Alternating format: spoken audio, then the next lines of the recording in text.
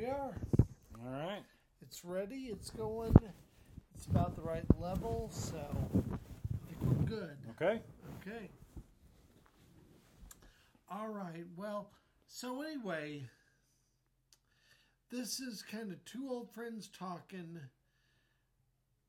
This is a situation where, as amazing as it is to say, are you officially 50 yet? I am 52. Oh, 52. Okay. Yeah. We're 52 and 47, and both of us have had strokes. Multiple strokes. Yeah. Yeah. Yes. And so let's first of all start by saying, why don't you open us up with a little bit of prayer, Rob? Glad to. Dear Heavenly Father, I'm thankful, first off, just to have time with Dale. You know, you've taken us both through many struggles, and we're just thankful that no matter what we go through or put ourselves through, you are still there, and you're there patiently waiting for us, and we're just thankful that you don't turn your back on us. We ask that this time be blessed, that whatever comes about from it can maybe help or encourage someone else. All these things we ask in your name. Amen. Amen. That's a good one. So let's start by talking about how we met. Your name is Rob Wood. At least last time I checked it was. Still is, yeah. Haven't changed it. Haven't had needed to change it. A couple of close calls, but yeah. Robert Wood. Like I said, I'm 52. Is that? I don't know whether it is or not. Okay. It's really good. It's really good. Pick it up. We met through, at the time, a mutual acquaintance. No, that's a bad thing. No, yeah. Russ Gerke, and we kind of stumbled into business opportunity together. We did. And quite honestly, I don't believe either one of us had any idea what we were getting into or exactly what we were supposed to do with each other. We didn't, yeah. I know you and Russ had kind of started the American Green Holdings concept, and Russ kind of wanted me to come on board, and you offered me a position, and I know there for the first few weeks it was kind of like it was the blind leading the blind. Yeah, it was. Definitely. Yeah. And so let's talk about what was American Green Holdings. American Green Holdings was a beautiful dream. It was a good dream. It was a great dream. You know, we had the idea of trying to have a business that was going to be financially successful, so that we could in turn do a lot of good in the world as we perceived it. It was kind of that triple bottom line idea that we wanted to do well so that we could do good. Yeah. And that was really, you know, the ideas of sustainability and alternative energy were all good. And I really do think that there were some things that we were ahead of the curve on. Yeah. Perhaps a bit too far ahead of the curve. Like a decade ahead. Yeah. And we had some places where maybe our vision was not quite as clear as it could have been. And, you know, my gosh, we worked so hard. But it's interesting. We started out this way. As I pulled into town, I came in by our old building, the old industrial complex, and I had to divert from Google's directions and say I got to drive around here a little bit. That's cool. It's kind of like a few flashbacks. So yeah, it was a great idea, just unfortunately, it did not come together in the way we thought it was going to. Well, what would you say were the things that kept it from coming together? Probably the things that kept it from coming together was, well, quite honestly, in some ways, I remember us having conversations that we wanted to keep diversified so that we didn't put all of our eggs in one basket. And then, because of a combination of factors, most of which were beyond our control, we ended up doing exactly the one thing we didn't want to do, which was put all of our eggs in one basket. And that basket had a gaping hole in it. Yeah. And that was as the economy went down. People who owed us money were unable to pay, and we were unable to pay the people we owed money to. Yeah, definitely. And it was I have spent many hours wondering about what we could have done differently. And I think there were some things that we could have done differently, but I know at the time we could not see those things. Yeah. Well, we didn't have enough business acumen to get it all done when the manufacturing part went down. Yeah.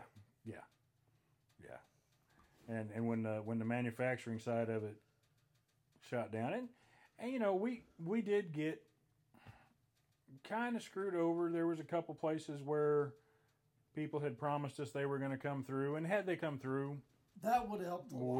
We'd have been in a lot better position. But I think I remember one morning, and it was probably some stupid hour, like 4 or 5 o'clock in the morning, and both of us had come into the office, and we both stood there, and I know I had that whiteboard in my office, and I had stuff written down. I was kind of brainstorming, and I remember we both wholeheartedly agreed that we knew we were where we were supposed to be, that we were doing what God wanted us to do.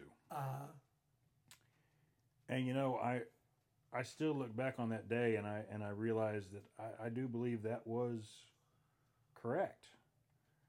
We just didn't realize what the ends were that God had in mind. Well, and that's one of the things that was so hard for me through all this was I went for a long time really believing that I never had any doubt in God, but I had every bit of doubt that I knew what God wanted me to do. Yeah, I think for one of the things that really, as we went through that, as we were going through that, it was my,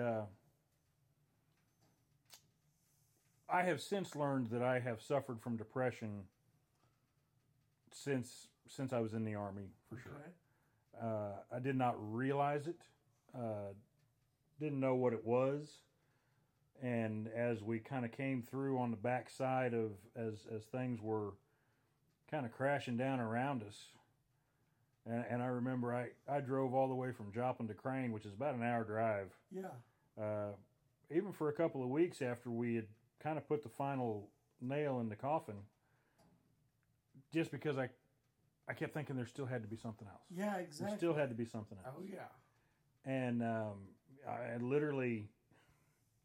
It wasn't until I no longer had money to put gas in the car to come to Crane that I was like, okay, this is, and the depression just spiraled me down terribly. And what I eventually came to realize was that we were right. We were where God needed us to be, where God wanted us to be.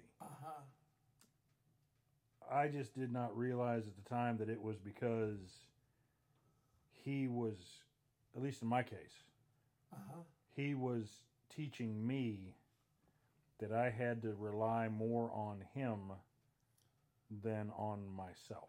Well, and I think that took me another 12 years and several strokes to get that, to figure that out, because literally it wasn't 1, 2, 3, it was number 4 that I just realized, no, I need to step back and realize thinking about all that I did in 2006 and 2007 to be a better person and to really think about how to relay this stuff. And oh my gosh, it took me so long to get back. It took me 4 strokes to get there.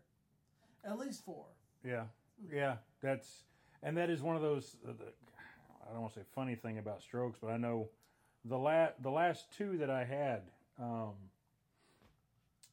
one on a Saturday morning. My wife and I were actually walking through Sam's Club. Okay. We had taken one of the dogs out for a walk in the park, and we were having a nice morning, and I was walking through Sam's Club with her, and all of a sudden it was like the world went sideways. Wow. And she looked at me, and she knew right away something was wrong. Okay. And because... And this was the first one, is that right? No, this was actually... Okay. This would have been probably 3 and 4. Okay. Yeah, 3 and 4. Uh-huh. And the first 2 had been many years previous, but those 2, it was like that first one was on Saturday, and we went home, and I just went to bed. Stroke had not entered my mind. Strokes don't hurt, at least in my experience. No, I never felt any pain. I just had deficit of function. And so we went home, and I went to bed and slept the rest of the day and that night. And Monday went to work, and she had kind of needled me that I needed to talk to my doctor. And so I called my doctor, and they set me up with an appointment to come in and see him on Thursday. No. Yes. Yeah, on Thursday. And that Thursday morning, I had gone out with my. I worked in the field with a nurse, and we were at veterans' homes, and I was at the last one, and I began to have another stroke. And actually, the veteran was the one who really noticed it first. Really? Because That's funny. I couldn't get. I sounded like I had Tourette's. I couldn't get words. I couldn't get a sentence out of my mouth. And I would get frustrated and curse, which was something he was not used to hearing me do, because I didn't do it nearly as much as I used to. And especially when I'm working with a patient. And he finally looked at me and he says, "Rob, you really should get to the doctor. Something's not right." And about that time, lost is brain lost. That's what they say. Yeah, I was like, I think you're right. And so the nurse and I went back to the office, which was where my doctor was, and I went in, and boy, they just immediately started the ball rolling, getting me into the hospital. And I know at one point, this wonderful nurse who was herself going through chemo treatments and was battling cancer. Oh, jeez. I'm laying there on a gurney, and she's asking me questions.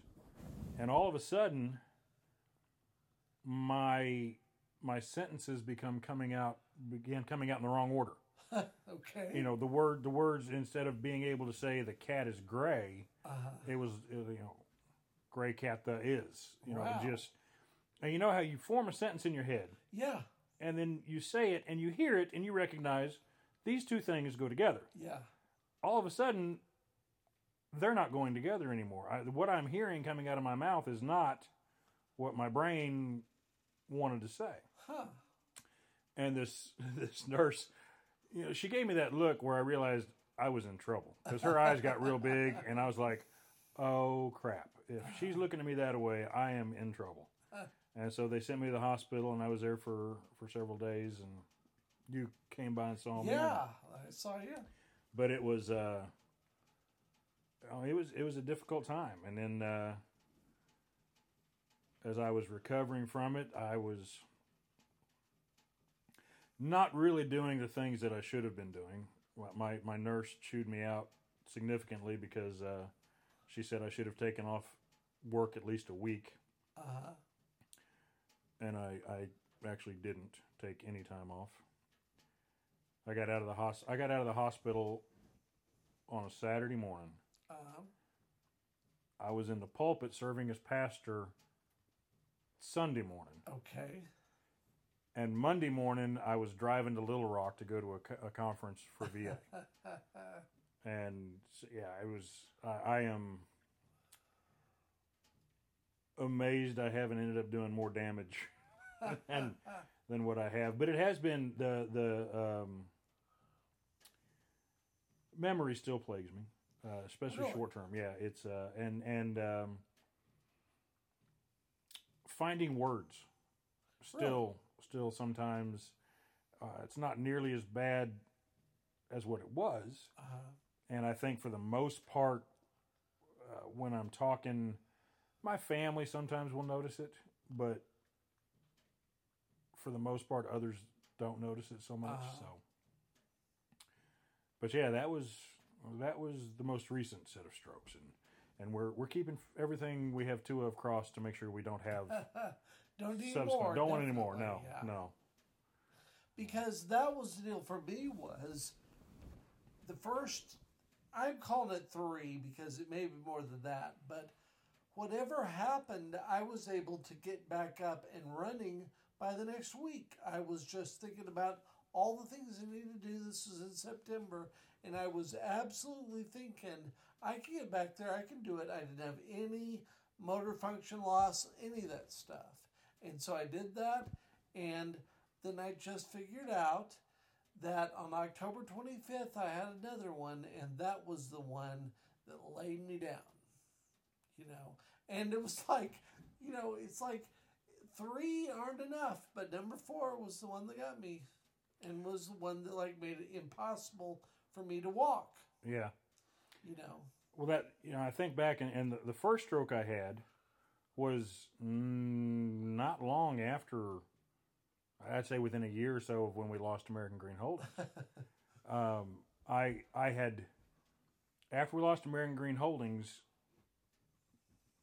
I ended up having to go to the VA for health care. Yeah. And that's when they hit me with the diagnosis of diabetes, which I did not know I had. Ironically, Russ had begun needling me about getting checked for diabetes. Really? While we were still doing American Green Holdings. That's funny. And because he's such a hypochondriac and was constantly looking at everything in his life as symptoms. So, but it was Father's Day, and I had gone up to Mom and Dad's with my daughters. And Mom had fixed, of course, a way over the top meal. And as was my wont, I ate way over the top. And so having just gotten that diagnosis of diabetes, I knew I had eaten some things that I really shouldn't have. Yeah. And my daughters and I got in the car and we headed home. And it's about a 2-hour drive from where they used to live. And I began to have symptoms of what I could only assume was high blood sugar. And I thought, okay, I know what low blood sugar is. Obviously, I'm feeling high blood sugar. I later found out that wasn't the case. And what was it? It was a stroke. Okay. And I was driving. And Kelly, my oldest, didn't have her driver's license yet. And of course, Jesse wasn't old enough to drive anyway. So all I could do was focus on the license plate of the vehicle in front of me. Really? To keep myself on the road. Wow. Thought process was gone. I could not, I couldn't think clearly enough to say, pull the car over and call for help. I remember the kids were terrified. I had told Kelly at one point to slap me in the arm as hard as she could because I needed pain to focus on. Oh, geez. And we got home, and I got out of the car, and I mean, I was just soaked with sweat. I mean, it literally, the car seat, the back of the seat was wet from me sweating through, and I thought, again, blood sugar. I went to bed. I slept for about 14 hours. And actually, I didn't even get checked out. The next day, I just went back to work. Really? And then probably 2 years later, I had a similar situation, but there was no blood sugar issue going on. And I remember not being able to speak. I was at work and had a young man came, and I said, I need help. Just get me to my car. It's really hard for guys to ask for help, isn't it? And it was so bad because, as you know, there are times when, especially if I am on mission, I can perhaps to some people be a little intimidating. And this young guy, he did what I told him to do. I said, just get me to my car. And he got me to my car, and I got in my car, and I drove home. Well, when our boss found out that he had not stopped me, they began to chew him out, and he just looked at him and said, but it was Rob. Yeah, exactly. So, and I to this day, I do not remember the drive home. I remember getting in my car, and I remember being home. Oh, jeez. Nothing in between. And I called my primary care team at the VA, left them a message, and then I went to bed. And I slept for about 14 hours. I woke up the next morning, and on my cell phone, there were literally a dozen messages from my nurse. Rob, get to the ER. Just go to the ER now. And just over and over. Call us back. Tell us you're going to the ER. And so the next morning, I called her back and said, I'm feeling fine. And she jumped into me and said, get to the ER now. So we went to Fayetteville to the VA ER, which she told me to go to the nearest ER. And I said no, because like so many people, I was more afraid of the debt of going to the ER than I was of dying. Really? I couldn't handle the bills. That's crazy. So I drove from Joplin to Fayetteville to go to an ER. Yeah. And it was great. I mean, I love the folks down there because she called ahead, and the minute I walked in the door and checked my name in, they didn't say, have a seat. They said, come with us. And they got me around to the back, and they brought in a mobile CAT scan, and I mean, they started going, and I still look back and laugh at myself because the ER doctor starts telling me about all these different tests they're going to do, and he's explaining how I've had this mini stroke and what he thinks we need to do, and I looked at him and I said, so I need to come back tomorrow. He says, no. You're staying right here. And so I spent about 4 days in the hospital in Fayetteville. And it was one of those deals where I did not realize, you don't realize how bad you are until you begin to get better. And it was like the next day after being in the hospital, I was like, oh my gosh, I feel so much better. And I thought, okay, I'm ready to go home now. And they're like, no. And then the next day I woke up and I was like, wow, I feel so much better. And that was when I really realized, man, I must have been really not good. Yeah. So, yeah, it's scary. It is scary, that's for sure. Well, it's definitely wild to see, because I think that, frankly, I could have easily had the first stroke and then just chalked it all up to whatever and just moved on. Yeah, it really is. It's especially if you don't have what they consider to be the classic signs. They're like, maybe, Yeah. I don't, well, the second one, I definitely had some of my left side, I couldn't get my left leg to work, and that was kind of the one that made me call in. That. Yeah. That was weird. Other than when I had the fourth one, I definitely had trouble walking, but it still was not the classic way of doing that. Right. And, even that last one I had, when they took me to Springfield, the doctor says, "You've had a stroke. There is no doubt in my mind." And I said, "Okay, I'm not going to argue with you about this." My wife and I kind of laughed the fact that I wasn't arguing with anybody. She said, "That's how I knew how sick you were." So, but it is definitely a life-altering kind of experience. I think that's one of those, things like stroke or heart attack or things like that are definitely those places where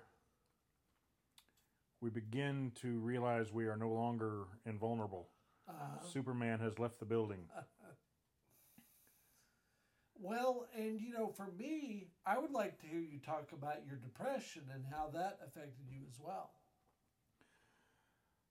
Well, depression has become something that I have learned a lot about. And of course, I didn't learn anything about it until somebody hit me with the diagnosis. Okay. After we lost American Green Holdings, I remember going in to one of my regular doctor visits. My first one is when they hit me with the diabetes diagnosis, and that threw me for a loop, and so they were kind of monitoring me pretty closely. And at one point, I remember going in, and my wife had been concerned about me being depressed and wanted me to talk to somebody about it. And I didn't really think I didn't think I was suffering from depression. I said, we just lost a company I've invested so much in, physically, emotionally. It was, and I thought I should be down. But I said I would talk to somebody, so I went in and I was talking to what they have a mental health primary care person. And she sat down and she looked at me and she asked me some screening questions. And the first one was, if you could do anything in the world right now for fun, what would it be? And she asked me that question, and I guess I just gave her the blankest look, because she kind of half smiled, which aggravated me a little bit. And I sat there for a few minutes, and I remember looking around her office and thinking, oh my God, there's nothing. Nothing sounds like fun. And she pretty much was like, by the look on your face when I asked that question, you're suffering from depression. Wow. And of course I was like, well, I told her some of what was going on, and there's a difference between grief, which is just a natural process, versus depression. Mm-hmm. And when I met with a psychiatrist, and he was, I believe, a very capable psychiatrist, and he set me on a course of antidepressants. And I remember saying, well, how long do I have to take these? And he says, most of my patients never want to go off of them because they never want to get back to where they were. And I said, well, no, I don't want to get back to where I was, but surely there's got to be things that I can do to be better. And he says, well, would you like talk therapy? And I said, I don't want to be here. Why would I want to do more? Not understanding all the things that go along with real evidence-based therapies. And so as I began to take the medications and things began to change, and I began to understand that depression it's a disease process. It's mental illness is not different than cancer or heart disease or high blood pressure or diabetes. It's a disease process. But it's really hard to see. It is. It's oftentimes, there are some tests for it now, but there didn't used to be. And it's sad. I still to this day I'll hear people say, "Oh, there's no such thing as depression. You're just down. Go take a walk in the sunshine." It's like, no, that is not how it works. There's literally, when you start talking about truly chronic depression, there's a chemical change in the brain. And sometimes it requires medication. I have learned through my own process that there are things I can do to help me be better. And there are things I can do that make me worse. I stumbled into that trap more than once. But as I really began to look at and understand some of the things about depression, I was able to even go back, at times when I was in the service and maybe even beyond, where I would get to a place where I literally felt dead inside. There was no feeling. And I would do things, whether it was take a razor blade and cut across my forearm, or drink myself into oblivion, or just do something that would hurt me. And I would do those things because feeling pain was feeling something. Okay. And it was better than the absence of feeling. That goes back to when? How far back? It was really in the Army that I remember. I was newly married, and there were times when I was stationed at the Pentagon. It's not like I was in a combat zone or anything like that, but it was. I would literally get to the point that I just could not feel anything. And whenever that happened, I would take. I was in photography. We had razor blades for cutting film and trimming tape and things like that. And I would just take the razor blades and just go across between my elbow and my wrist. I would just cut little, not real deep. It was just enough to draw blood, just to feel, And then I would try to hide it by keeping my sleeves down over it. And at that time, nobody I worked with knew what depression was. Nobody knew. My wife didn't know really what depression was, so nobody said. Everybody just living in, stop that. You're being a dumbass. Don't do that. And to a large degree, I thought that I was just being a dumbass. I accepted that. But as I got the actual diagnosis and began to learn about those feelings of apathy and the times throughout my life when I was doing things to make myself feel anything, and then came to realize that that's all part of depression. Right. And one of the hardest, yet also I think most important things I did was I opened up and told my kids. Okay. Because... When was that? From the first time I saw the psychiatrist, I told my kids what was going on. Okay. I wanted them to know that I was seeing a psychiatrist, that things were not good, but that I was getting help. And that sometimes we all need help. Especially as I began to learn more and more about depression, and to know that it can be, that there's a genetic component oftentimes, that it can be, and found out, my father had suffered from depression. Okay. As a matter of fact, my father, unbeknownst to me in a lot of ways, had suffered from depression most of my life. I think ever since, probably even before we lost my brother, he had suffered terribly from depression, and after I had left home, he had actually became. There was a couple times where he became suicidal. Okay. I had at one time I battled that demon myself. Okay. I remember. When was that? That was actually. It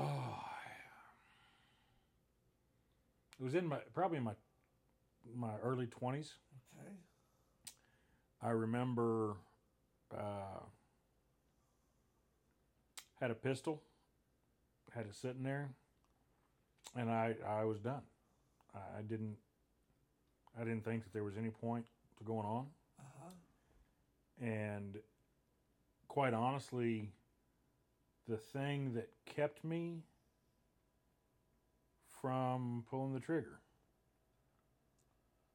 was I could not find the words to explain to my parents that it wasn't their fault.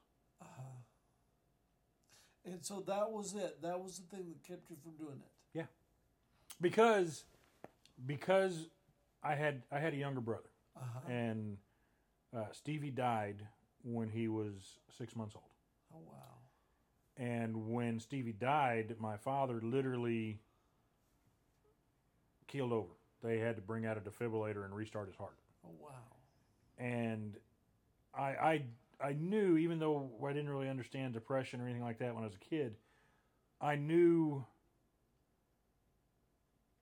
we didn't really talk much about Stevie. There was a lot of things that just my dad couldn't do. Sure. And that was something that I knew that my death would affect him terribly. Yeah. And I just wanted, if I could have found words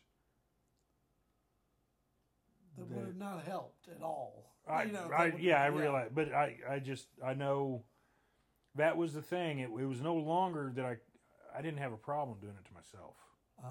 I couldn't do that to him and to Mom, and that was kind of the moment I remember putting the pistol away and going, there's no way I could do that to them. So yeah, that actually is what saved my life. Wow. But there have been a lot of times, even once I began to understand the depression as a disease, and the fact that anxiety is kind of the other side of the same coin. Right. There have been a lot of times that I'll still have bouts where it gets really bad. And thankfully, I now know tools and things that I can do. That doesn't mean that it goes away by any stretch, and I do still take medication. But one of the things that I have learned, and thankfully have been able to help others who also suffer from depression and anxiety,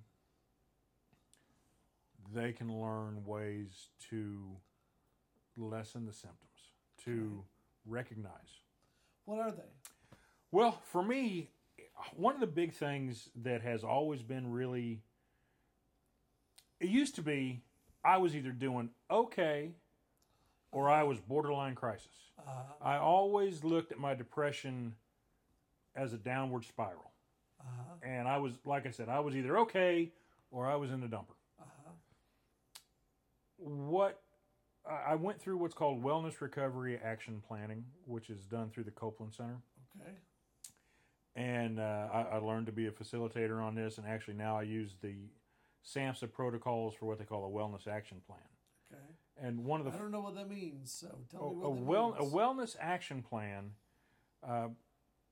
is recognizing that we can take actions that make us feel better, that help us to be well. Sure. One of the first things we have to, number one, sit back and really ask is, what do I look like when I'm well? So, Dale, I'm going to ask you right now. Okay. What do you look like when you're well? Well, I'm happy and chipper, and, you know, I can walk better than I can now. And, you know, there are a lot of things that I would say, you know, I'm still getting back to that point, but, you know, you're also reading and learning, and I don't know what else to say, but those would be top of the list. But and that's great. You know, as you can look at that. So here's one of the things that I especially find with the veteran population that I work with is oftentimes when that first question gets asked, and it was the same response I had when someone asked me, "What do you look like when you're well?" The first thing that popped into my head was, "When the hell was that? How far back do I have to go?" Well, so let's ask that question. How far back would you have to go? I really, in a lot of ways, I change the question now, especially for the people that I work with. And I say, what do you look like right now when you're at your best? And then they can it's kind of like taking a chip at the ice. It's like we're going to knock off a little piece. And as we begin to see, well, you know, and quite honestly, for some of them, the answer has been, when I'm at my best, I don't want to kill myself. Wow. And you know, that's huge. It's like, all right, that's the target we're shooting for. Yeah, there we go. Because if one of the first things I really believe you need to do in a wellness action plan is recognize what the target is. Mm-hmm. We're not all be asking for perfect when that's not a possibility. Right. Yeah. And you know, it is so easy for us to get down on ourselves. Yeah. You know, no one is harder on us than we are. Yeah. And we can be our own best friend, but we try for some reason to be our own worst enemy a whole lot more often. And so as you go through a wellness action plan, one of those first things is to kind of get a baseline of what do I look like right now when I'm at my best. And then go through and make a list, and we call it a wellness toolbox, of anything you can think of, whether it's something you do on a regular basis, whether it's something you'd like to do, whether it's something you maybe want to try, and you make a list. And it should be exhaustive. I mean, you should hopefully come up with pages and pages and pages of things that you can do that make you feel better. Okay. And then there's something, for lack of a better word, magical about the moment you write something down. Because then it's no longer an idea floating around in your head. It's been given a bit of a concrete reality. Right. And so once you do that, then you've got this list. And so as we go through the process, we begin to look at triggers. Okay. You know, what are the things that trigger your depression? Especially for veterans, it could be, you know, the loss of a buddy. It can be an attack. It can be a sight, a smell, a sound, any number of things. And a lot of times just being able to identify some of those triggers, we can't necessarily, we know they're going to happen. But if we can put together an action plan so that when that trigger happens, we have things we can do. And it truly makes a big difference in how we deal with stuff. And sometimes it can be something really small. These don't need to be monumental things. I'll give you an example. I was, as I said, I used to work with a nurse, and we'd go out in the field and see veterans in their homes. And I was having a rough patch, and I was kind of feeling like that spiral was beginning to come about. And I remember telling the nurses, you know, I got to do something different. I feel myself getting into a rut. I've got to do something different. But we still had people we had to see, things we had to do. Mm-hmm. The one thing I had control over was lunch. And I said, we got to go someplace different. We got to go someplace weird. We got to go someplace completely out of the ordinary. I grabbed my phone. I Googled places near where I was, and a place came up, and I was like, we've never been there. Let's go try it. We walked in the door, and the lady said, it is Hawaiian Taco Thursday. And I remember saying, what is a Hawaiian taco? And she went through this list of ingredients. Ahi tuna, mango, salsa or something, I don't know, feta cheese. I mean, just this whole list of stuff that was not on Rob's normal dietary considerations. And I remember looking at her and I said, that sounds awful. Bring me one. And at that moment, it was about, I didn't care if it was the worst thing I ever ate or the best thing I ever ate. It was going to be something that was going to occupy my mind in a different way. I took a bite out of this stupid Hawaiian taco. And it was one of the best things I had ever eaten. Really? Oh, it was incredible. And I remember I was literally shocked because I was expecting it to be awful. And the rest of the afternoon, I was talking to the nurse, and I said, I can't believe how good that was. And the more I focused on how good that was, I began to kind of get out of that rut. And, so I didn't feel like I was spinning my wheels anymore. I had done something different, and it was good. And, I honestly realized that it could have been the worst thing I could have ever put in my mouth, and that would have helped me just as much. Because then I would have been going, oh, God, that was horrible, awful. But my mind would have gotten off the circular track that it was on, that was spiraling me down. Wow. And so sometimes it can be something incredibly simple. But, as you go through these wellness action plan, you find those things that you have to do every day to stay at your best. A big thing for me has always been, unless there's something really going on, I got to take a shower every day. If I don't take a shower, I don't feel good. And I know that. So, unless there's some real good reason for me not to, I got to take a shower every day. I take my medicine every day. There's several medications that I'm on that I have learned if I don't take them, things do not go well. Exactly. So there's a list of things that I know I need to do. And one of the things that we teach in a wellness action plan is, say you start to have maybe some early warning signs. There's some things that, maybe you've either begun to notice or somebody close to you has begun to notice that. Sure. And part of this is to look at what those early warning signs are. Right. And then to be able to step back and go, all right, maybe I need to review my daily maintenance list. Am I doing all the things I said I need to do? For myself, I can almost guarantee there's one or two things that I've stopped doing.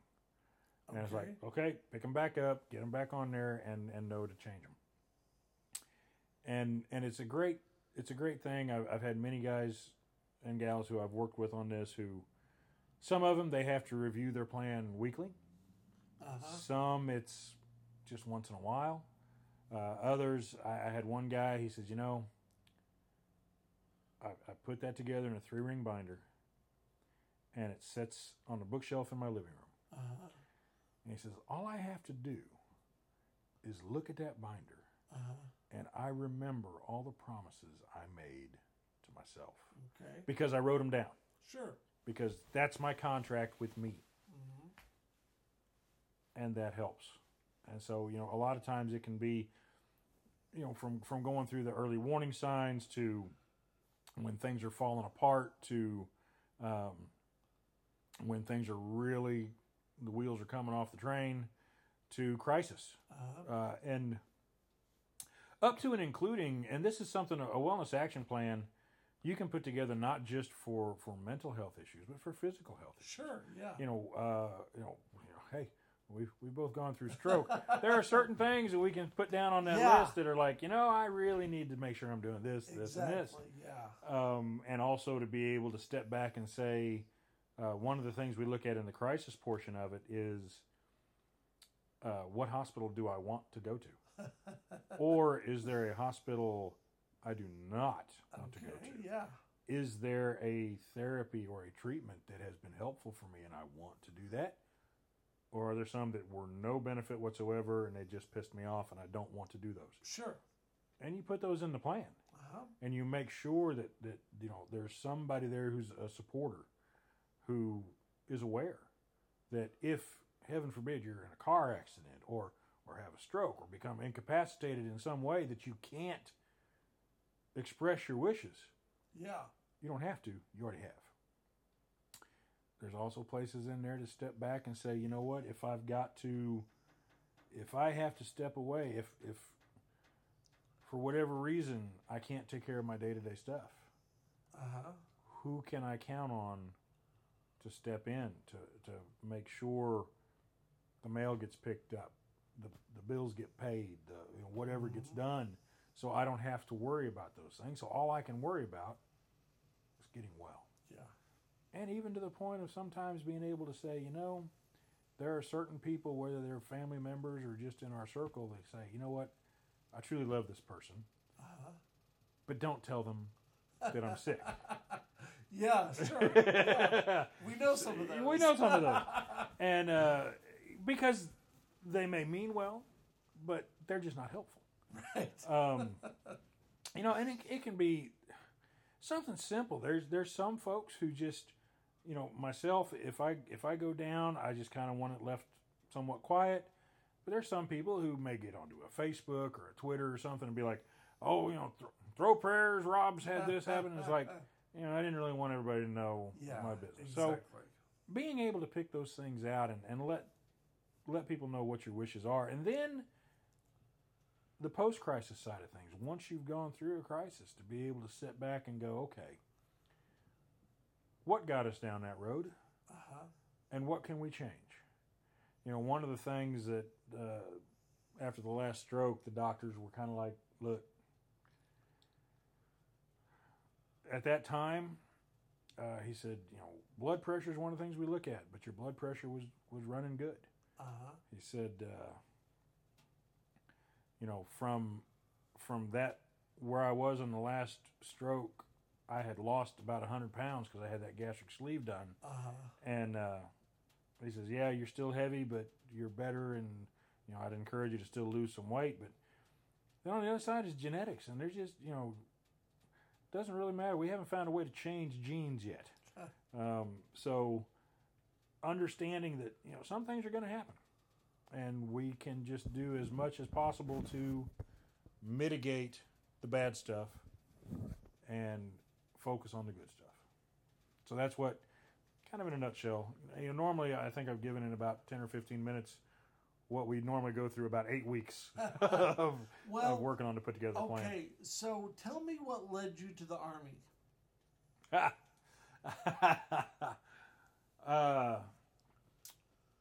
When I was in high school, I had a learning disability. Okay. I was ADHD. Didn't know it. Nobody knew it then. Actually, I think one of the things that I read about, they talked about at that point, they referred to it as brain damage. Really? When I was in school, we moved around a lot, but everywhere we went, I had some special classes. I wasn't operating at the same place others were. And it became pretty clear to me that if I didn't want to work on the railroad like what my father did, because college really wasn't a big option. Although that's not true. I was not prepared at that time for college. Okay. My father at one point came to me and he said, if I could put you through school, what would you major in? And I very honestly looked at my father and said, partying. And he said, all right, then we're not going to do that. And it's funny, Years later, he came back and he says, I cannot thank you enough for that honest answer. Because otherwise, I probably would have tried to put you through college. And Right. we both know at that time, it wouldn't have happened. Eventually I went back, but I went to the Army because there weren't a lot of options. And I had actually gone and spoken to the Air Force. I was wanting to join the Air Force, but they wanted me to basically be a gate guard for a nuclear missile silo, and that did not seem like the way I wanted to spend any amount of time. Okay. And when I went and spoke to the Army recruiters and I went up to the MEP station, they showed me this great film, which was a complete fabrication of what a Army photographer's life was. Okay. And it showed a guy running around in Class B's taking pictures of girls playing softball. That was a job I felt I could get behind. Yeah, definitely. I got to my advanced training, and one of the instructors says, how many of you saw that video at the MEP station? We all raised our hands, and he says, it's a lie. Your job is combat photographer. Your job is basically we line up all the infantry, we give them rifles, and then we give you a 35 millimeter camera. And it was like, I may have made a mistake here. But oddly enough, the Army was the first place I learned that I could learn. Okay. It was because I really became fascinated with photography. I loved the art and the science and the way they melded together with the light and the chemicals and all these different things. Yeah. And, this is back when it wasn't on your phone. yeah, as a matter of fact, I kind of got out of photography when computers began to take over with it, because I loved the old the process with the film and the burning and the dodging and the dark room and all the stuff. I loved the lab work. And then all of a sudden, lab work was irrelevant. Yeah. Guys could do something with 2 clicks of a mouse that used to take me hours to get down in the dark room with trial and error and burning and dodging and all this, the fun Ansel Adams stuff that I learned. And so, yeah, getting into the Army, basically for me, a big thing was it was the only shot I felt I had at a future. Really? Because I did not want to, didn't want to go to work for the railroad in Parsons, Kansas. Okay. So that was that. Now, talk about what has led you to the ministry. How did that get started? I started. I remember I was sitting at a church with my mom. It was the church that they had gone to for years. It was a church I had actually been baptized in, even though I'd never lived in that town.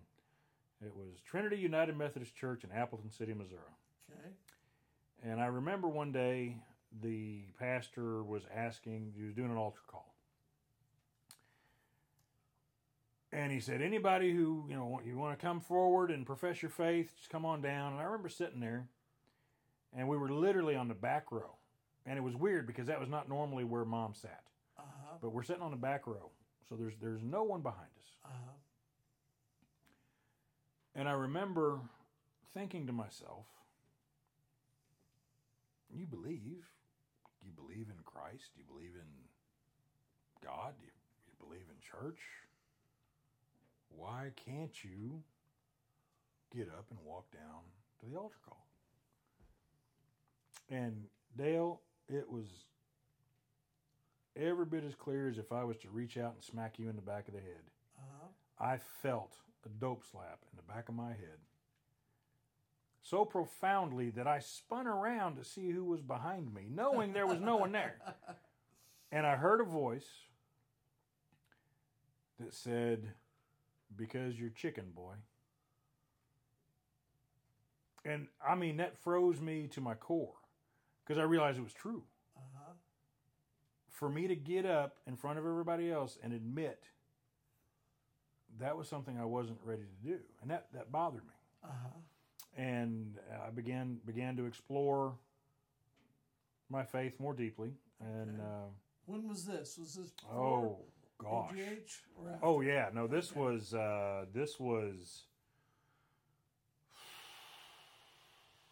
well 24 years ago. 24 Okay. years ago. Awesome.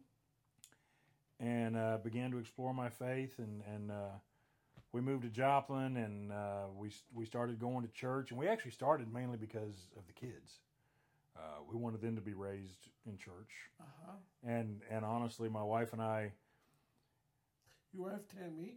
my wife Tammy and I, we would drop the kids off sometimes for children's church and Sunday school just so we could have 20 minutes to go have breakfast or something without the kids. So we use it as babysitters. But I remember one day I was there in church, and the pastor was giving a message about David and Bathsheba. Okay, that's a good one. And I remember that moment when he talked about all the things that David did trying to cover up Right. his affair with Bathsheba. And that even after that first child died, God still accepted David back. Right. And man, it was just like God reached down and grabbed me by the scruff of the neck and kind of rattled me. And I remember sitting there thinking, if God can accept that, he can accept all my mistakes.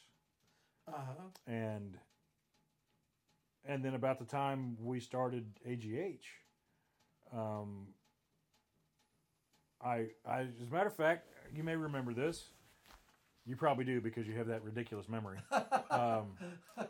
I read Rick Warren's Purpose Driven Church. I remember that, sure. Because it was listed, I think by Time Magazine or something, as one of the best books for entrepreneurs, especially if you were faith-based. And I thought, man, this is exactly what me and Dale have been talking about.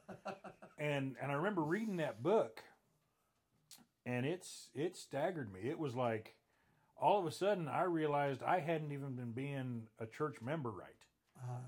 Which was funny because I was like, wait a minute, I've been screwing this up for years. I'm way off base.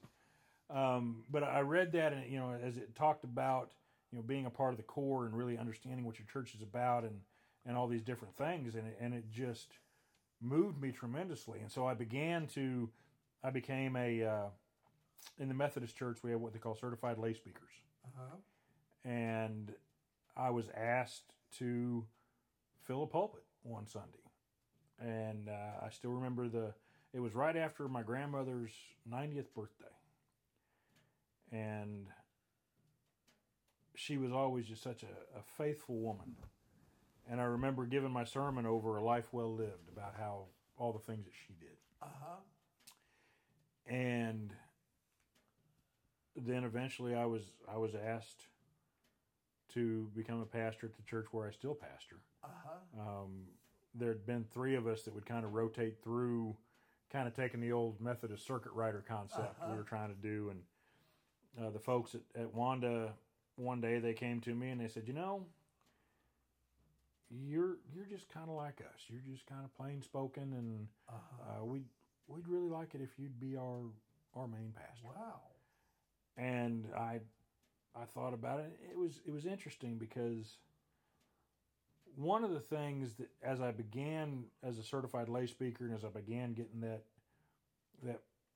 ministry rolled down was I had to understand that it could not be about me. Yes. I've known more than a few pastors who, to a degree, get bit by the limelight. Even at a small church, it can be. Doesn't take very many. No. And I thought I can't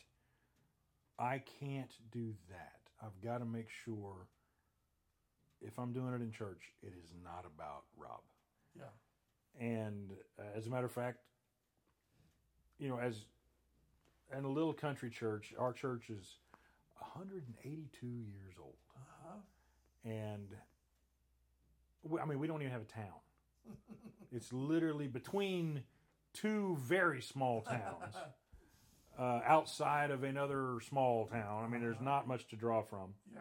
But over the years that I've been there, it's steadily grown. And we have this beautiful candlelight service on Christmas Eve that I love.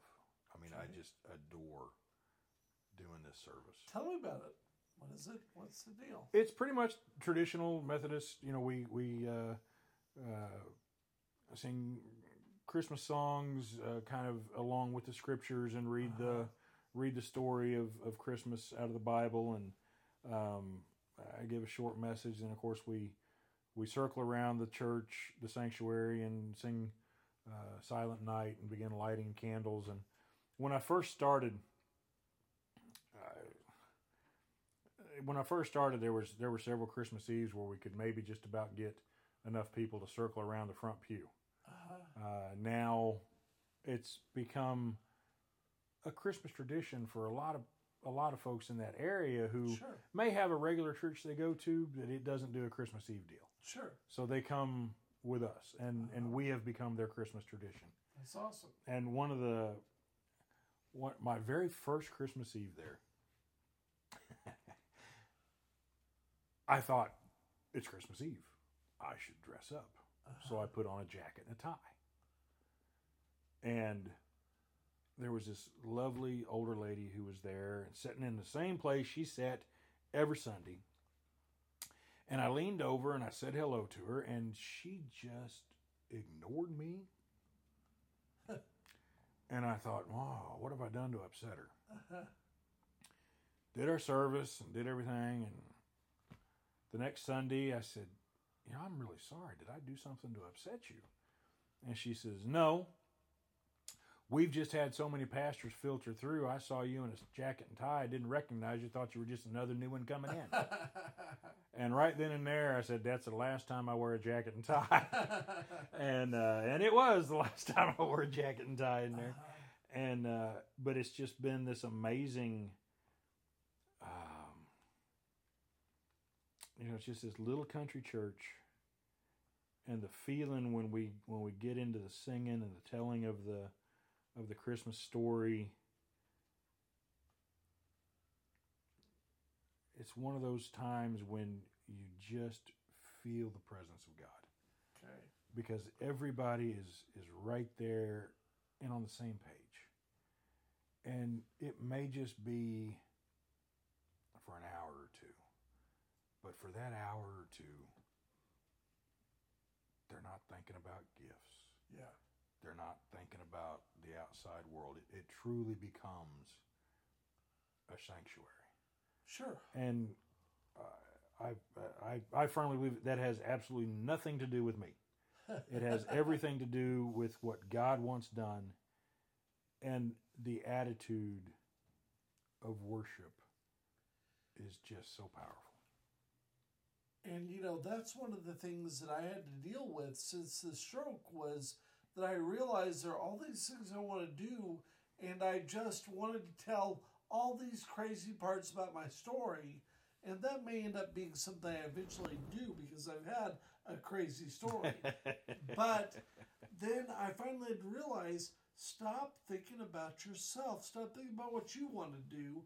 And I really started to realize how many people I could reach just by talking to them in this kind of environment, just in terms of the people that have been, served their communities well and everything else and never get interviewed, Well, yeah. And that's, we actually, there's a new program in the VA called My Story, My Life. And a big part of it is about, helping veterans give voice to their lives. Yeah. And I think that's something that, the VA often well-earned gets a bad rap in a lot of things. But there's a lot of things it does right. Sure. And one of the things that I have seen, whether it's with veterans I'm working with or with people in my church I'm working with or just people in general, we oftentimes get so wrapped up in what the world wants us to look at. Yes. That we forget why we're here. Yeah. And that's one of those things, like I said, I had to make sure when I became a pastor that it was never about me. Right. And I've had a couple times when as the church has grown, I've had people come up and kind of put their arm around me and say, this, look out at this. This is all because of you. And I'm like, no. And I have literally from the pulpit said, the first time I tell you that our growth or something good that's happening here is because of me, you should go ahead and tar and feather me and run me out on a rail and just not ever let me back in the doors.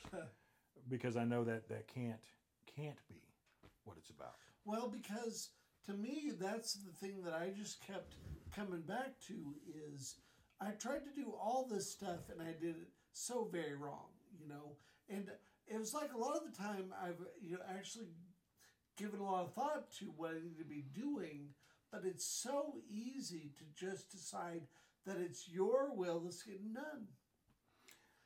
Yeah, it's funny. Part of the message I gave this morning, we were talking about how I know that when I'm struggling with something, I can go to the Bible and I can read Scripture and I can study the Word and I can find the right answer. The problem is, although I have this knowledge, I also have a will of my own. And oftentimes, I will put off going to where I know the answer is because I know I'm not going to like the answer I'm given. And so I struggle through, and I try, even now, sometimes, to do things my way. Oh, yeah. Fortunately, not so much with the church. It's kind of...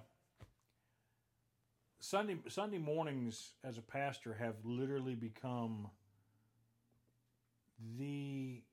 one of the greatest things in my life. Okay. When I go in to deliver a message, it is me surrendering control. Okay. It is me, because I don't write down a sermon. You don't. I can't. I can write out a sermon, and I can write reasonably well. I can write things that make sense. But if I go and try to read what I wrote, and I guess it kind of goes back to that ADHD brain, because one thing sparks another, and it just kind of goes off in its own. Then if I try to come back to where I was in the written remarks, I inevitably screw it up. I've tried several times, and it's just like, I can't do it. But when I go up, and it's through scriptural study, it's through prayerful study, it's through meditations, and just kind of opening myself up to the Spirit. When I give my sermon, there's a lot of times I'm not sure where we're going. Right. And but in all the years I've been doing this now, I don't get lost. I don't fumble through. And it's often one of the funnest things, Dale, is I'll start, and as I'm going through and I'm doing this sermon, and I'll get to the end, and I'll kind of step back and go, that was a pretty cool message. And I realized 99% of the time, the message was the one I had to hear.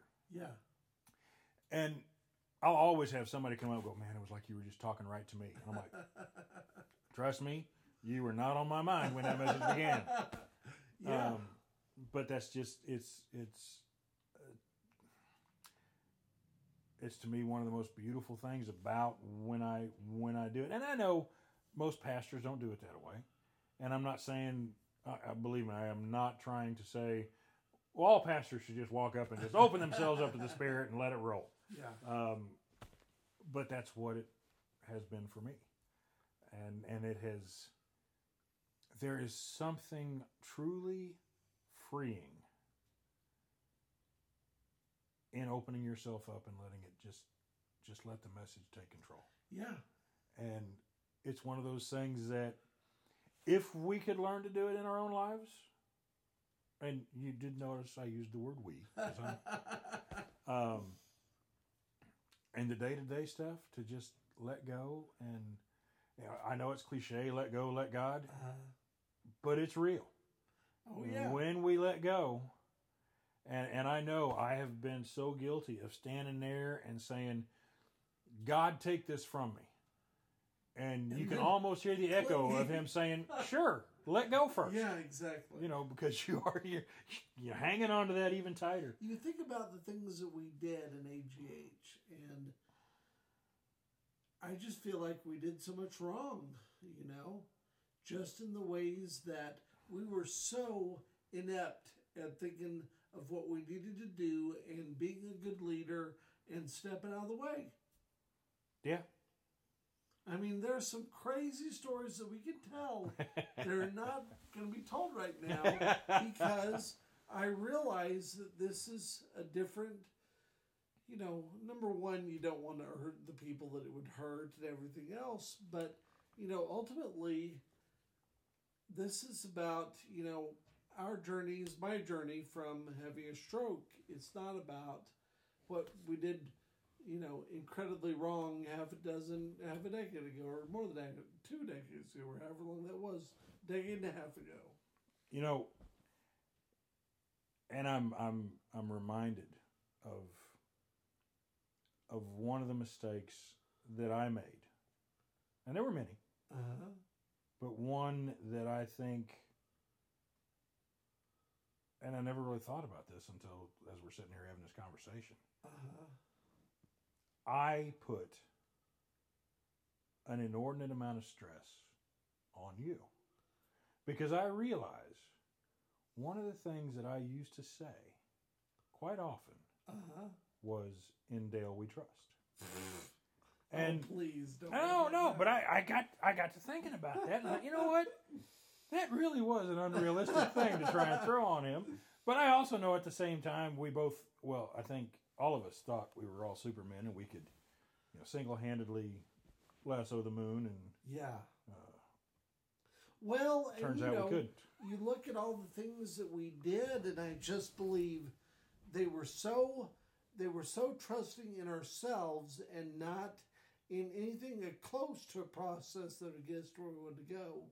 Yeah. And then we also fell in the middle of the 2008 crisis and everything else. Yeah. But I look back at it and I'm like, no wonder you've been doing this for 13 years, because the part of my story that I like to tell here is that in 2006, at the beginning, before there was an AGH and everything else, I went and I was at the little church thing that I like to go to in Georgia called Fountain Campground. And I remember so specifically, I went up there and somebody started talking about it. It was a preacher named Pierce Norman who died like less than a year later. And Pierce said, when you give your life to God. And I thought to myself, I don't even know what that means. I don't even have a clue of what that means. But what I was thinking at that time was, if that's something I can do, I want to do that. Having no idea what a wild ride it would be and how many different things would come crashing down, in the next 13 years. But then once I realized how far I'd gotten out of that and how far I'd gotten into just trying to squeeze the life out of everything, that was the point that I realized that there's some stuff you need to learn and you need to get back to not stressing yourself out so completely and get into God's will for your life, not your will. And that's why I'm here and we're having this conversation, is just realizing how bad a job I did of that in the last 13 years. One of the things that scripturally profoundly changed me, and it's funny. I'm sure you've experienced this. It doesn't matter how many times you read a piece of scripture. Oh yeah, there's something new to give. There's something new that it'll give you when you need it. And I remember several years ago now, I was studying about John the Baptist, and there was a phrase that he said that he must become less so Christ could become more. Mm-hmm. And all of a sudden I realized that's not just a statement for the world. That's a statement for me. Mm-hmm. That I need to be less Rob and more Christ. And realizing that I fall short every day. Mm-hmm. But there's a big difference between trying and falling short and not trying at all. Sure. Because every time I fall short, I maybe fall a little bit closer to the goal. Yeah. It's still going to be short, but falling towards the goal line. Fall towards the goal line, absolutely. So yeah, it's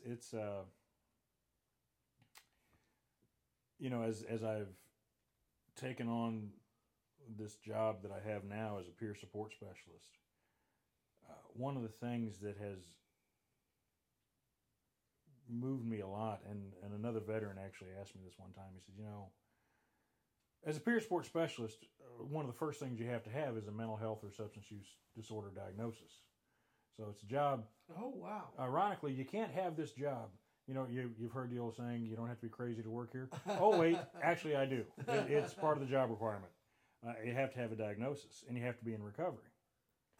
And understanding that recovery doesn't mean miraculously healed. It means, in recovery, I've got a lot of things that I've got to work on, but I've worked through enough that I can help others to work on their own. Sure. And, I had a veteran one time who says, did you ever sit back and ask yourself why God put you through the things he's put you through? And, for one of the very few times I had this clear answer that came to my head. And it was, I had to go through what I had to go through so I can help others who are going through the same thing. Yeah. And I had a beautiful moment today where an older gentleman at my church came up, and he was talking about how this time of year can be so bad for people who deal with depression. And he said that I, as his pastor, have helped him acknowledge his depression and work through it. One of the first things he said was knowing that someone else is dealing with this. One of the scary things, I think, Dale, for all of us, is that we all think we live in a bubble. And that whatever I'm going through, you can't possibly understand because you're not going through it. Oh, yeah. But here we're sitting here on this couch right now, 2 stroke survivors. And two amazing stroke survivors. And 2 AGH survivors. Yeah. But also, those 2 alone should say there's obviously a bigger plan than what we think we have. I know. So, having that and knowing that sometimes we go through hell for the sole purpose of being able to be there to help somebody else get through it. Yes. And, it sucks. And just like not realizing how far you've gotten away from it. How far you've gotten away from that goal. Yeah. I honestly think one of, when we lost AGH, and then I went almost a year and a half before I got another job. I did odd jobs and things. Sure. Because, as the economy had crashed, and I remember I applied for every freaking job. Everything from manual labor to a truck driver. The mistake I made, oddly enough, was, and I never thought this would have been a mistake, but at the time it was, I put my education on my resume. And I would call people up, and they were like, you don't want this job. You have a master's degree. You'll get bored. And I'm like, no, I'm bored sitting at home. I want to do something. And actually got me into substitute teaching. Okay. And, working with kids. And that was amazing blessing, and in a lot of ways, I'm still just realizing what some of that was. Had a young man. I can't even remember. I posted something on Facebook, something that was almost a throwaway comment at first, but kind of like give me a memory of me or something, something weird like that. And this young man who is himself a father now, and he's out of school and he's working, and he posted on my Facebook page, on my timeline, about some things that I had said to him when he was in high school about believing in him, that he was more than what he realized, and he said how much that meant to him. And I thought, man, that was not the impact I thought I was getting. I was expecting a bunch of smart aleck comments. Sure. And then boom. And it was great because several people came on afterwards and they're like, well, there you go, Rob. That should be enough right there. I'm like, yeah, by God, that was more than enough. More than I ever expected. But well, so then when we were doing the AGH thing, there were a couple people that came across our path, more you than me and then more me than you. But tell me about the things that led us to Dennis Weaver. Oh, wow. Well, Dennis was actually, before AGH, he was actually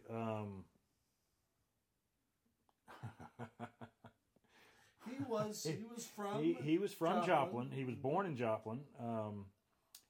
Him and his wife Jerry met in Joplin. Yeah.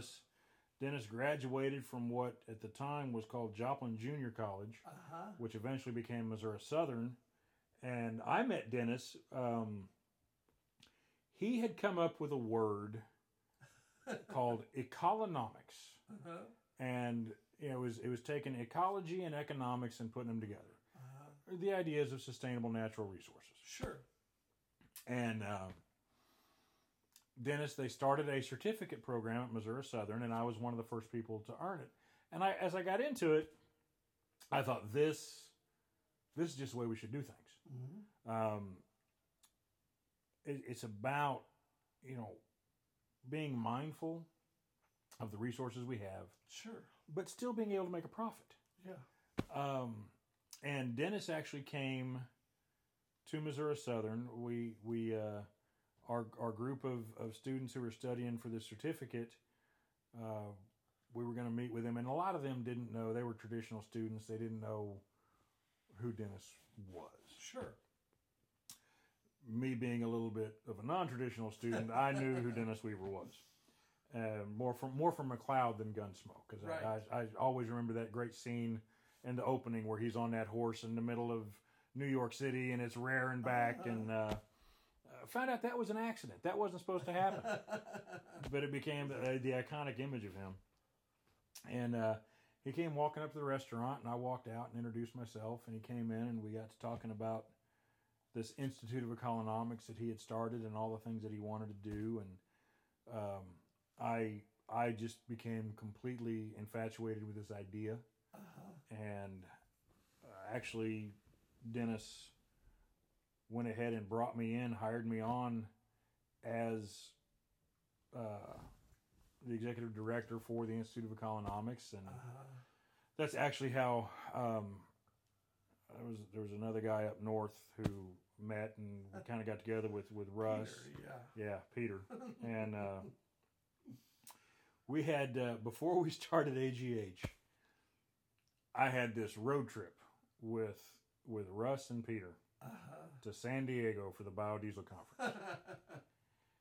And, we had, Dennis was instrumental in all those things.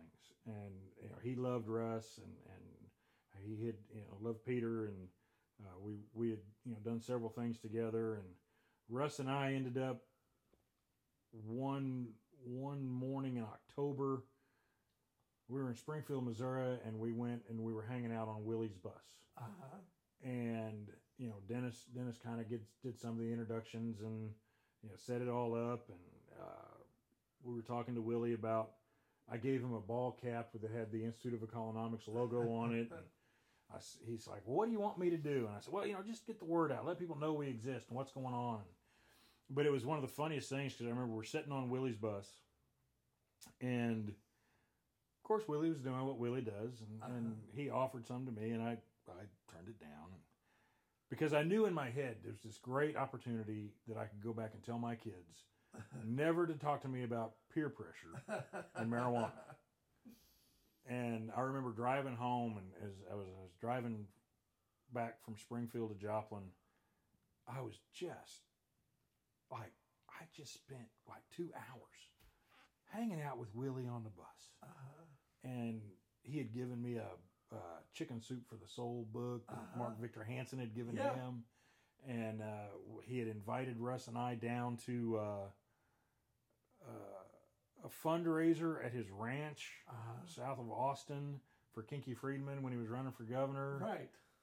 And I'm driving home and I'm thinking, this is just one of the coolest days ever.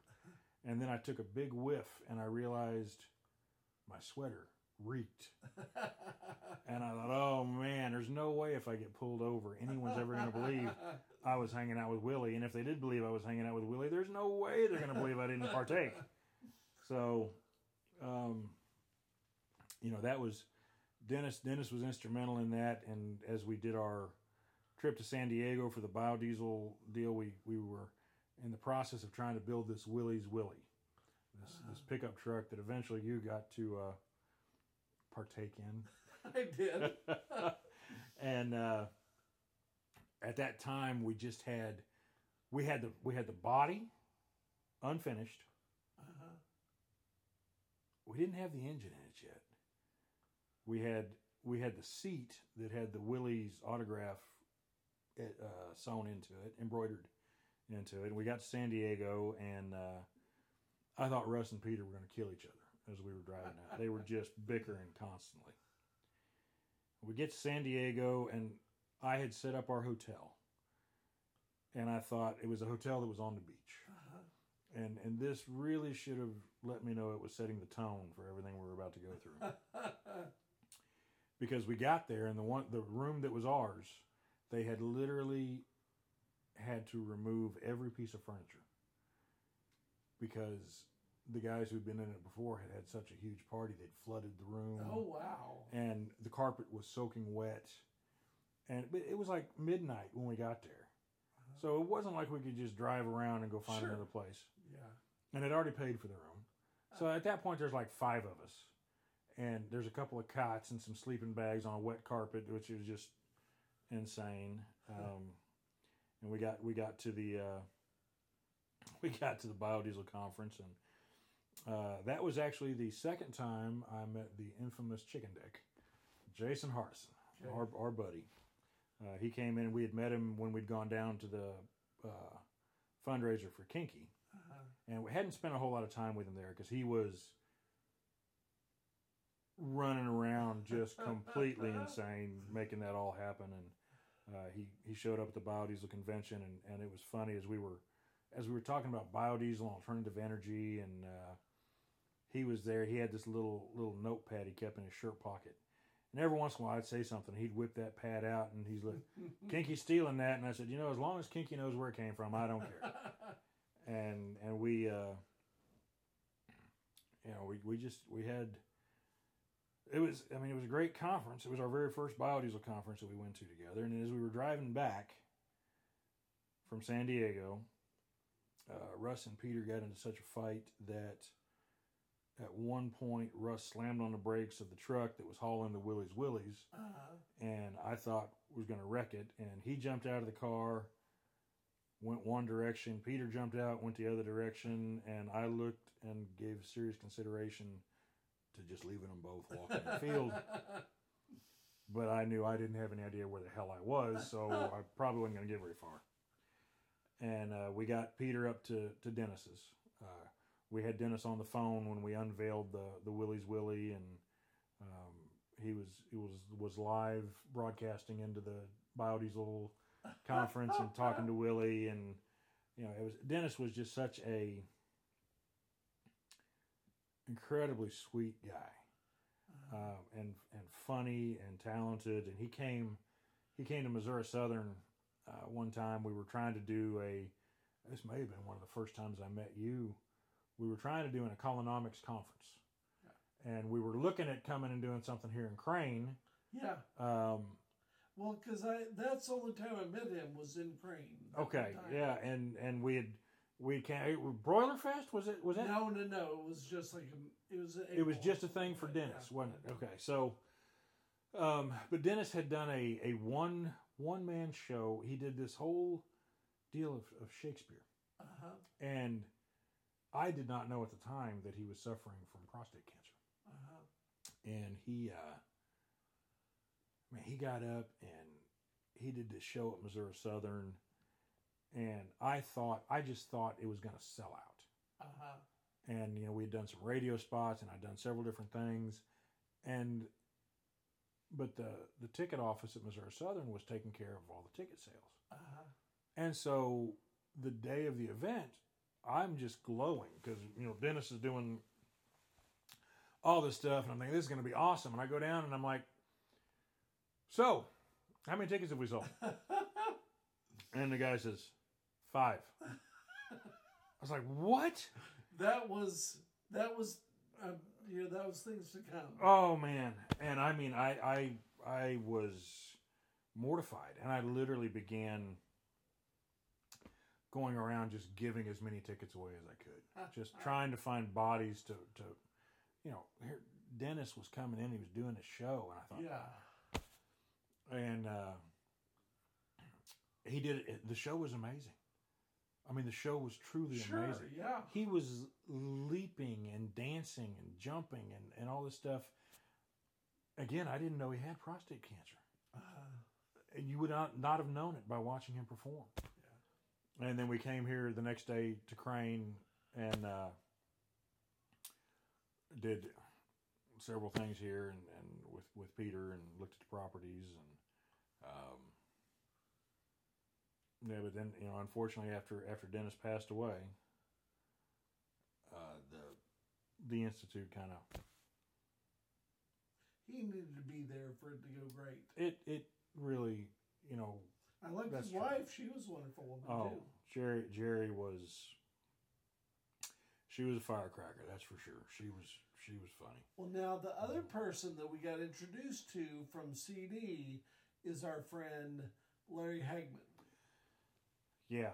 As a matter of fact, it was really funny. One day, Jason called me and wanted to know if Dennis knew Larry, and it turns out he did. And I said, well, you know what? Let me make a couple phone calls. So I called Dennis and left him a message. So we're doing this biodiesel thing down in San Antonio. Is there any chance Larry Hagman, that we can maybe talk to him?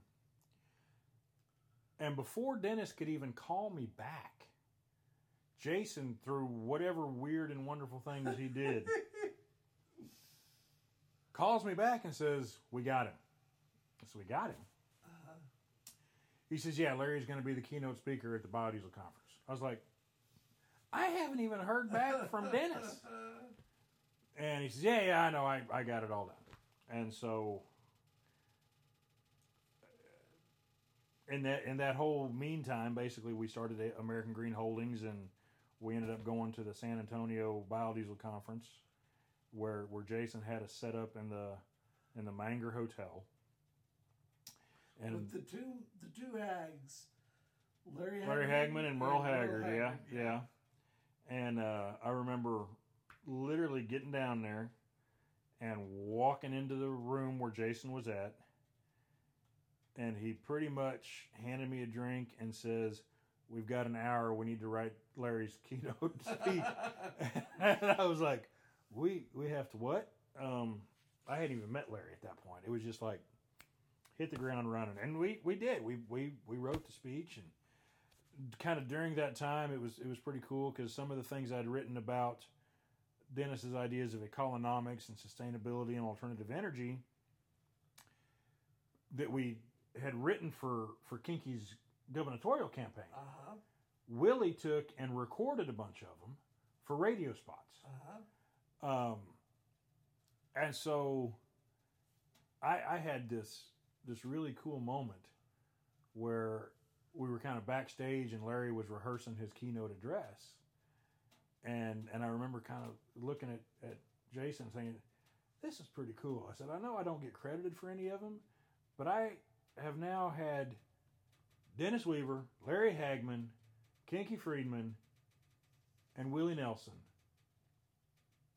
all read things I have written. Yeah. I said, that's pretty cool. Yeah. I said, and I didn't even, I was like, I'm not even worried about getting credit for it or anything. I know it's happened. Watching it happen, this is just cool. Well, so tell me about what you think of Larry Hagman.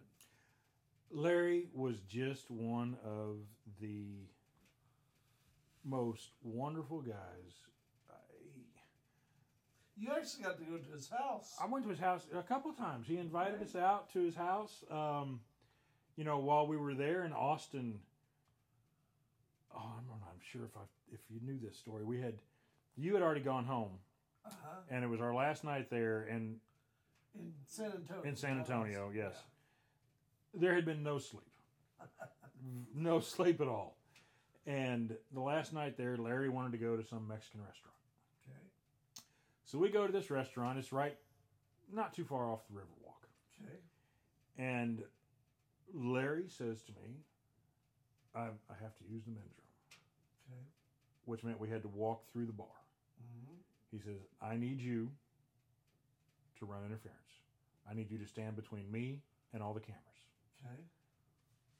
And I was like, okay. Now, granted, at that time, I was about 400 pounds. So there was a lot of me to put between him and the cameras. Yes, definitely. And so... What do you weigh now? Right now, I weigh 270. Okay. So... Sounds pretty great. Yeah. But as we were going through, we, blocking the cameras and trying to keep the eyes off so he could go in and use the men's room. And I think Jason went in and cleared everybody out of the men's room at this bar. And as we were walking back, I still got to stand between. And people were booing me, and we got out, and Larry just thought it was the funniest thing in the world. But he had invited Jason and I to come out to his house in Ojai, California. And Jason and I both flew out to California, and we got there, and Jason had a cab for us. It was a minivan. We're driving around looking for Larry's building. Yeah, he had an apartment right by. It was right off the thing in San. What was it? I remember it was a white building built into the side of a cliff. Yes. Overlooking the Pacific Coast Highway and the ocean. Yes. And it was amazing. But it was, where it was like it was 101. Santa Monica? Yeah. Santa Monica. Yeah.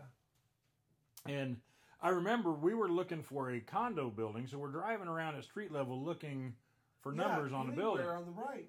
Not realizing that it was a tall building, but it was built into the ground. It was, and all of a sudden our cab driver pulls over and says he's got to check the engine. And of course, Jason and I are both on our phones doing business, because at that time we lived and died by the phone. Sure, we still do. No, I do not. And it was... The driver gets out, and then he runs over to Jason's side, the passenger side, and he whips open Jason's door. He says, "Get out, the engine's on fire." So Jason and I kind of look at each other, and we go around front. Sure enough, there's a little tiny flame in the lower part of the engine toward the back. And this guy, he's just grabbing all of his stuff, and he's going out. I said, if you've got a fire extinguisher, we can put this out. This is no big deal. But he's completely freaking out, just grabbing all of his stuff. And so we go to the nearest condo that we're in front of, and they won't let us in. Jason literally calls 911, and they hung up on him. I thought he was kidding. Because the same day, the Hollywood Hills were burning. Yeah. And so they literally, 911, hung up on Jason. I will never forget the look on his face as he's holding the phone out. 911 hung up on me. I said, call him back. And then by this time, flames are shooting out of the engine of the cab. And we've caught a palm tree on fire.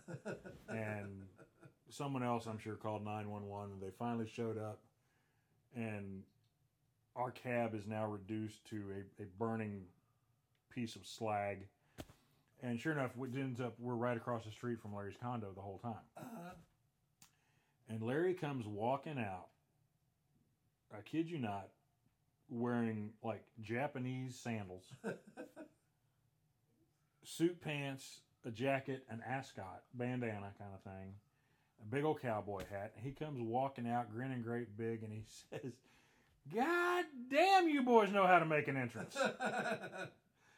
And so we stayed there at his condo with him and his wonderful wife, Mai.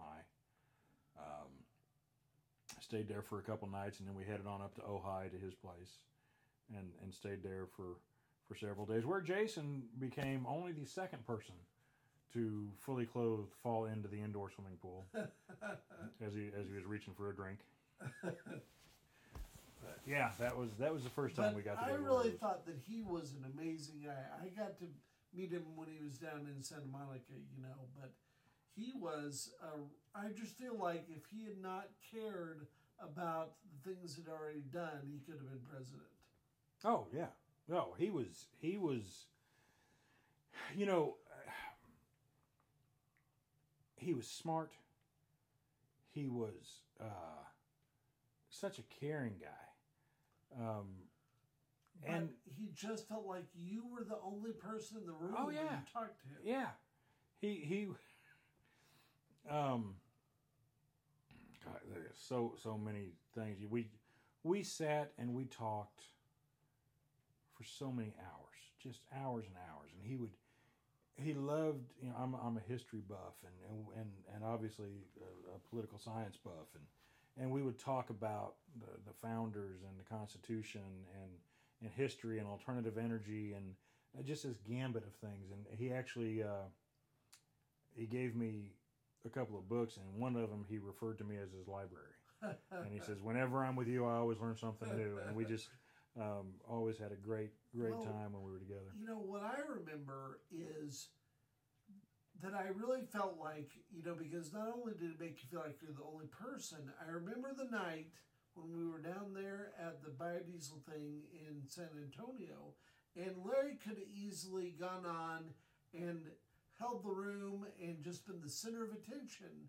And instead, he went around and he said, I want to hear about how Dippin' Dots were invented, because the person that invented Dippin' Dots were there. And so all he did was he immediately took the room and he took all the emphasis off himself and worked on the guys who invented Dippin' Dots. Yeah. He was... If there was anybody who could have been an egotistical asshole, it was Larry Hagman. Yeah. And he just chose not to be. But he wasn't. And there wasn't a hint of that. No.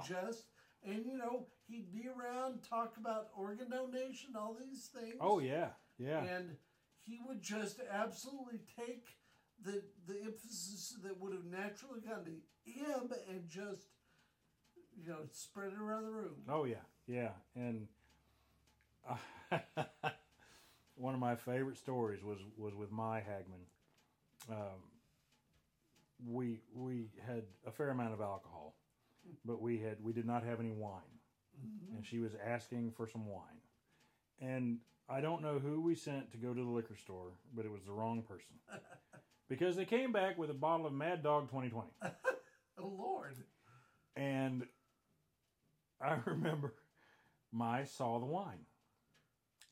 And she says, Robert, pour me a glass of wine, please.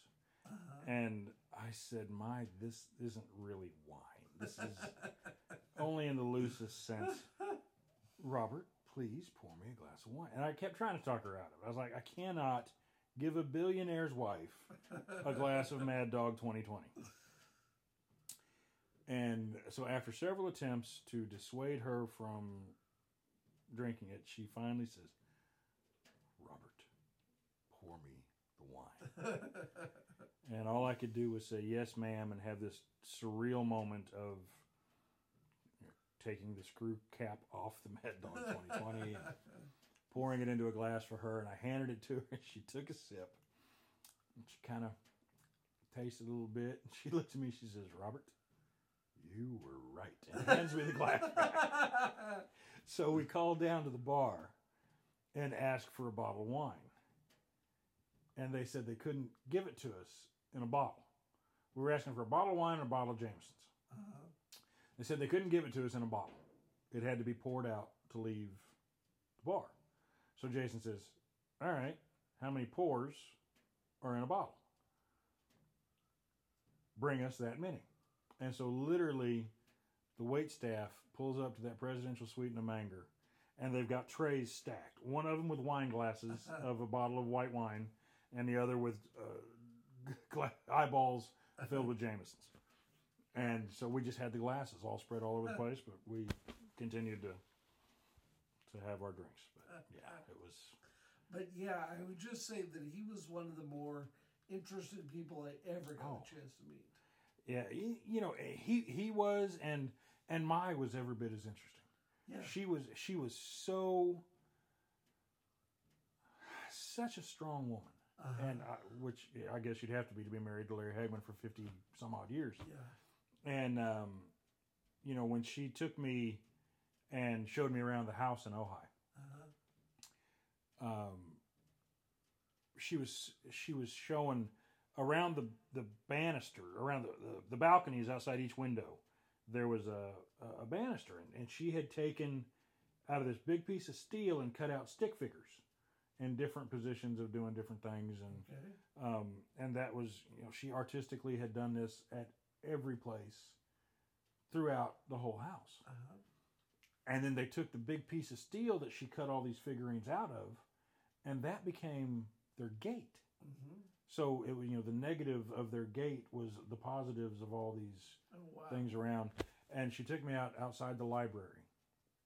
She took me out one day and she says, "This is the only place where I did naughty figurines." And she opened up this one door, and there were all these pornographic stick figures on this thing, and it was hilarious. We were walking down this circular flight of stairs, and it had what I thought was a piece of crown molding on top of the molded banister. And she stops and she turns around. She says, "Robert." She always called me Robert. It was just the way she said it cracked me up. And she says, "Do you know what this is?" And she pointed to what I thought was crown molding. Crown molding? She says, "No, it's a garden hose. I found it had a hole in it, so I didn't want to get rid of it, so I reused it." She was Swedish, and she was in Sweden at the end of World War II when they had almost nothing. Yeah. And so she learned from her father that you used everything. There was no waste. Right. And that's why, some of these ideas about sustainability and economics really resonated with her and Larry both, because they lived through those times. And, Mai showed us a part of the house where it had a convertible roof. The roof, literally, you push a button, the roof would retract. Wow. And the walls would open up. And I remember thinking, how is this sustainable? This is insane. Well, then she explains to me, because we're on top of a mountain.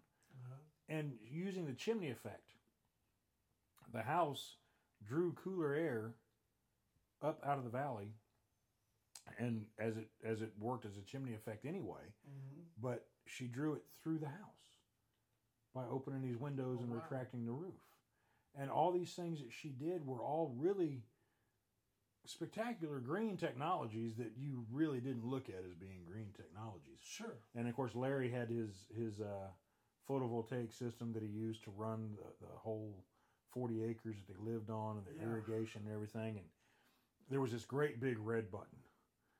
And Larry, one of the few rules Larry really had was don't touch the red button, because if you hit the red button, they lived on the edge of a national forest, and he had a fire hydrant on his property. It was the only fire hydrant around, and that red button did a flash dump on everything in the house, all the swimming pools, the hot tub, everything, to build up pressure for the fire hydrant in case of a forest fire. to have something to be there. Wow. It was just amazing, and just such a. One morning, I was up early, as I usually was, and Larry got up early, and he says, I got to run down to the bottom of the mountain. We got to buy stuff for breakfast." I said, "Okay, I'll go with you." We get down there, and there's a guy selling emu eggs. Okay. And Larry's asking, "Well, what do you do with these emu eggs? What do you eat them?" Mm-hmm. And Larry looks at me, and he says, "You wanna?" And I was like, "Sure." So Larry buys an emu egg, and we buy a pound of bacon, and we go up, and Larry's handyman brings in a drill, and we drill into the eggshell, and we blow out the yolk and stir it up. And so Larry and I are cooking breakfast, and he used to cook breakfast for us quite often when we were there. And it was just like, you don't expect a billionaire is going to not only fix his own breakfast, but fix it for everybody else. But that was just the way that he was. Because he had a time in his life where him and Mai were not wealthy. Yeah. When one night we ordered Chinese food, and he says, "We're going to do this the way I like to eat it." And so he ordered like literally almost one of everything on the menu. And when it got up to us, he dumped it all together. And he said when him and Mai were younger, and the kids were really little, they worked on Broadway, and they had an apartment above a Chinese restaurant. And they were so broke that the Chinese folks who ran the restaurant felt sorry for them, and so would literally leave out a bucket of leftovers that the Hagmans would have for dinner. And he said that's the only way he likes to eat Chinese food is if it's all just thrown together in a bucket, because that was, reminded him of those times when he was not J.R. Ewing. Yeah. When he was struggling to make things happen. So it just... He was an incredible guy, yeah. And one I'm glad I got to meet. Oh yeah, him and Mai were just, even as she had Alzheimer's and began to forget things. I'll never forget Jason put together the Dallas reunion. Yeah. And went down there, and Mai saw me and recognized me, and she was just very insistent. Come sit down with me.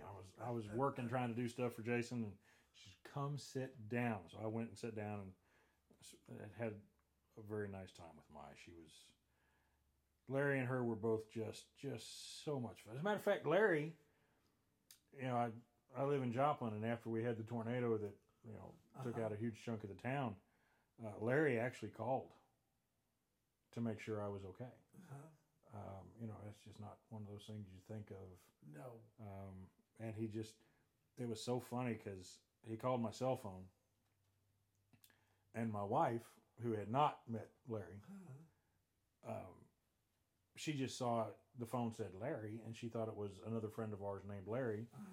And all of a sudden it went from, "Hi, Larry, what's up?" to, "Oh, Mr. Hagman. Just a moment." And it was just Larry being Larry. He was a prankster, just such a funny guy, and just so much fun to be around. And he would talk about when he was valet for other Hollywood stars when he was really starting out. Sure.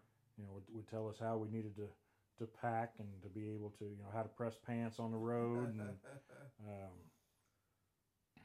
well, and of course, his mom was also a Broadway superstar. Oh, yeah.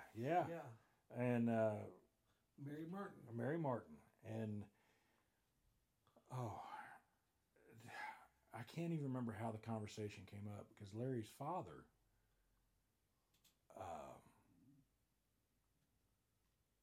Larry said something about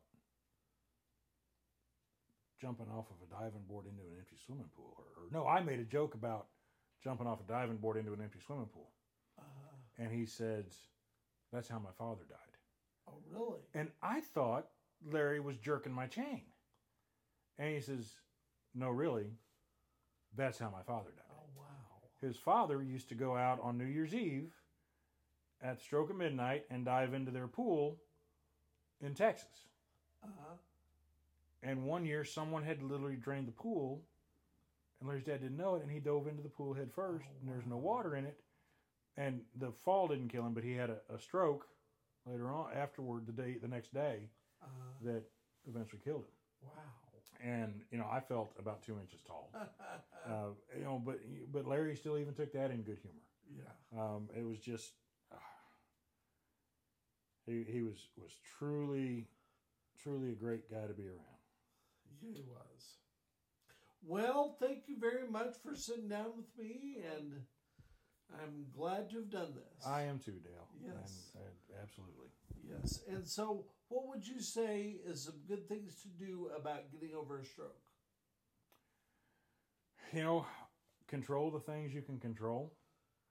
And one of the most important things to remember is that stress is the enemy. Yes.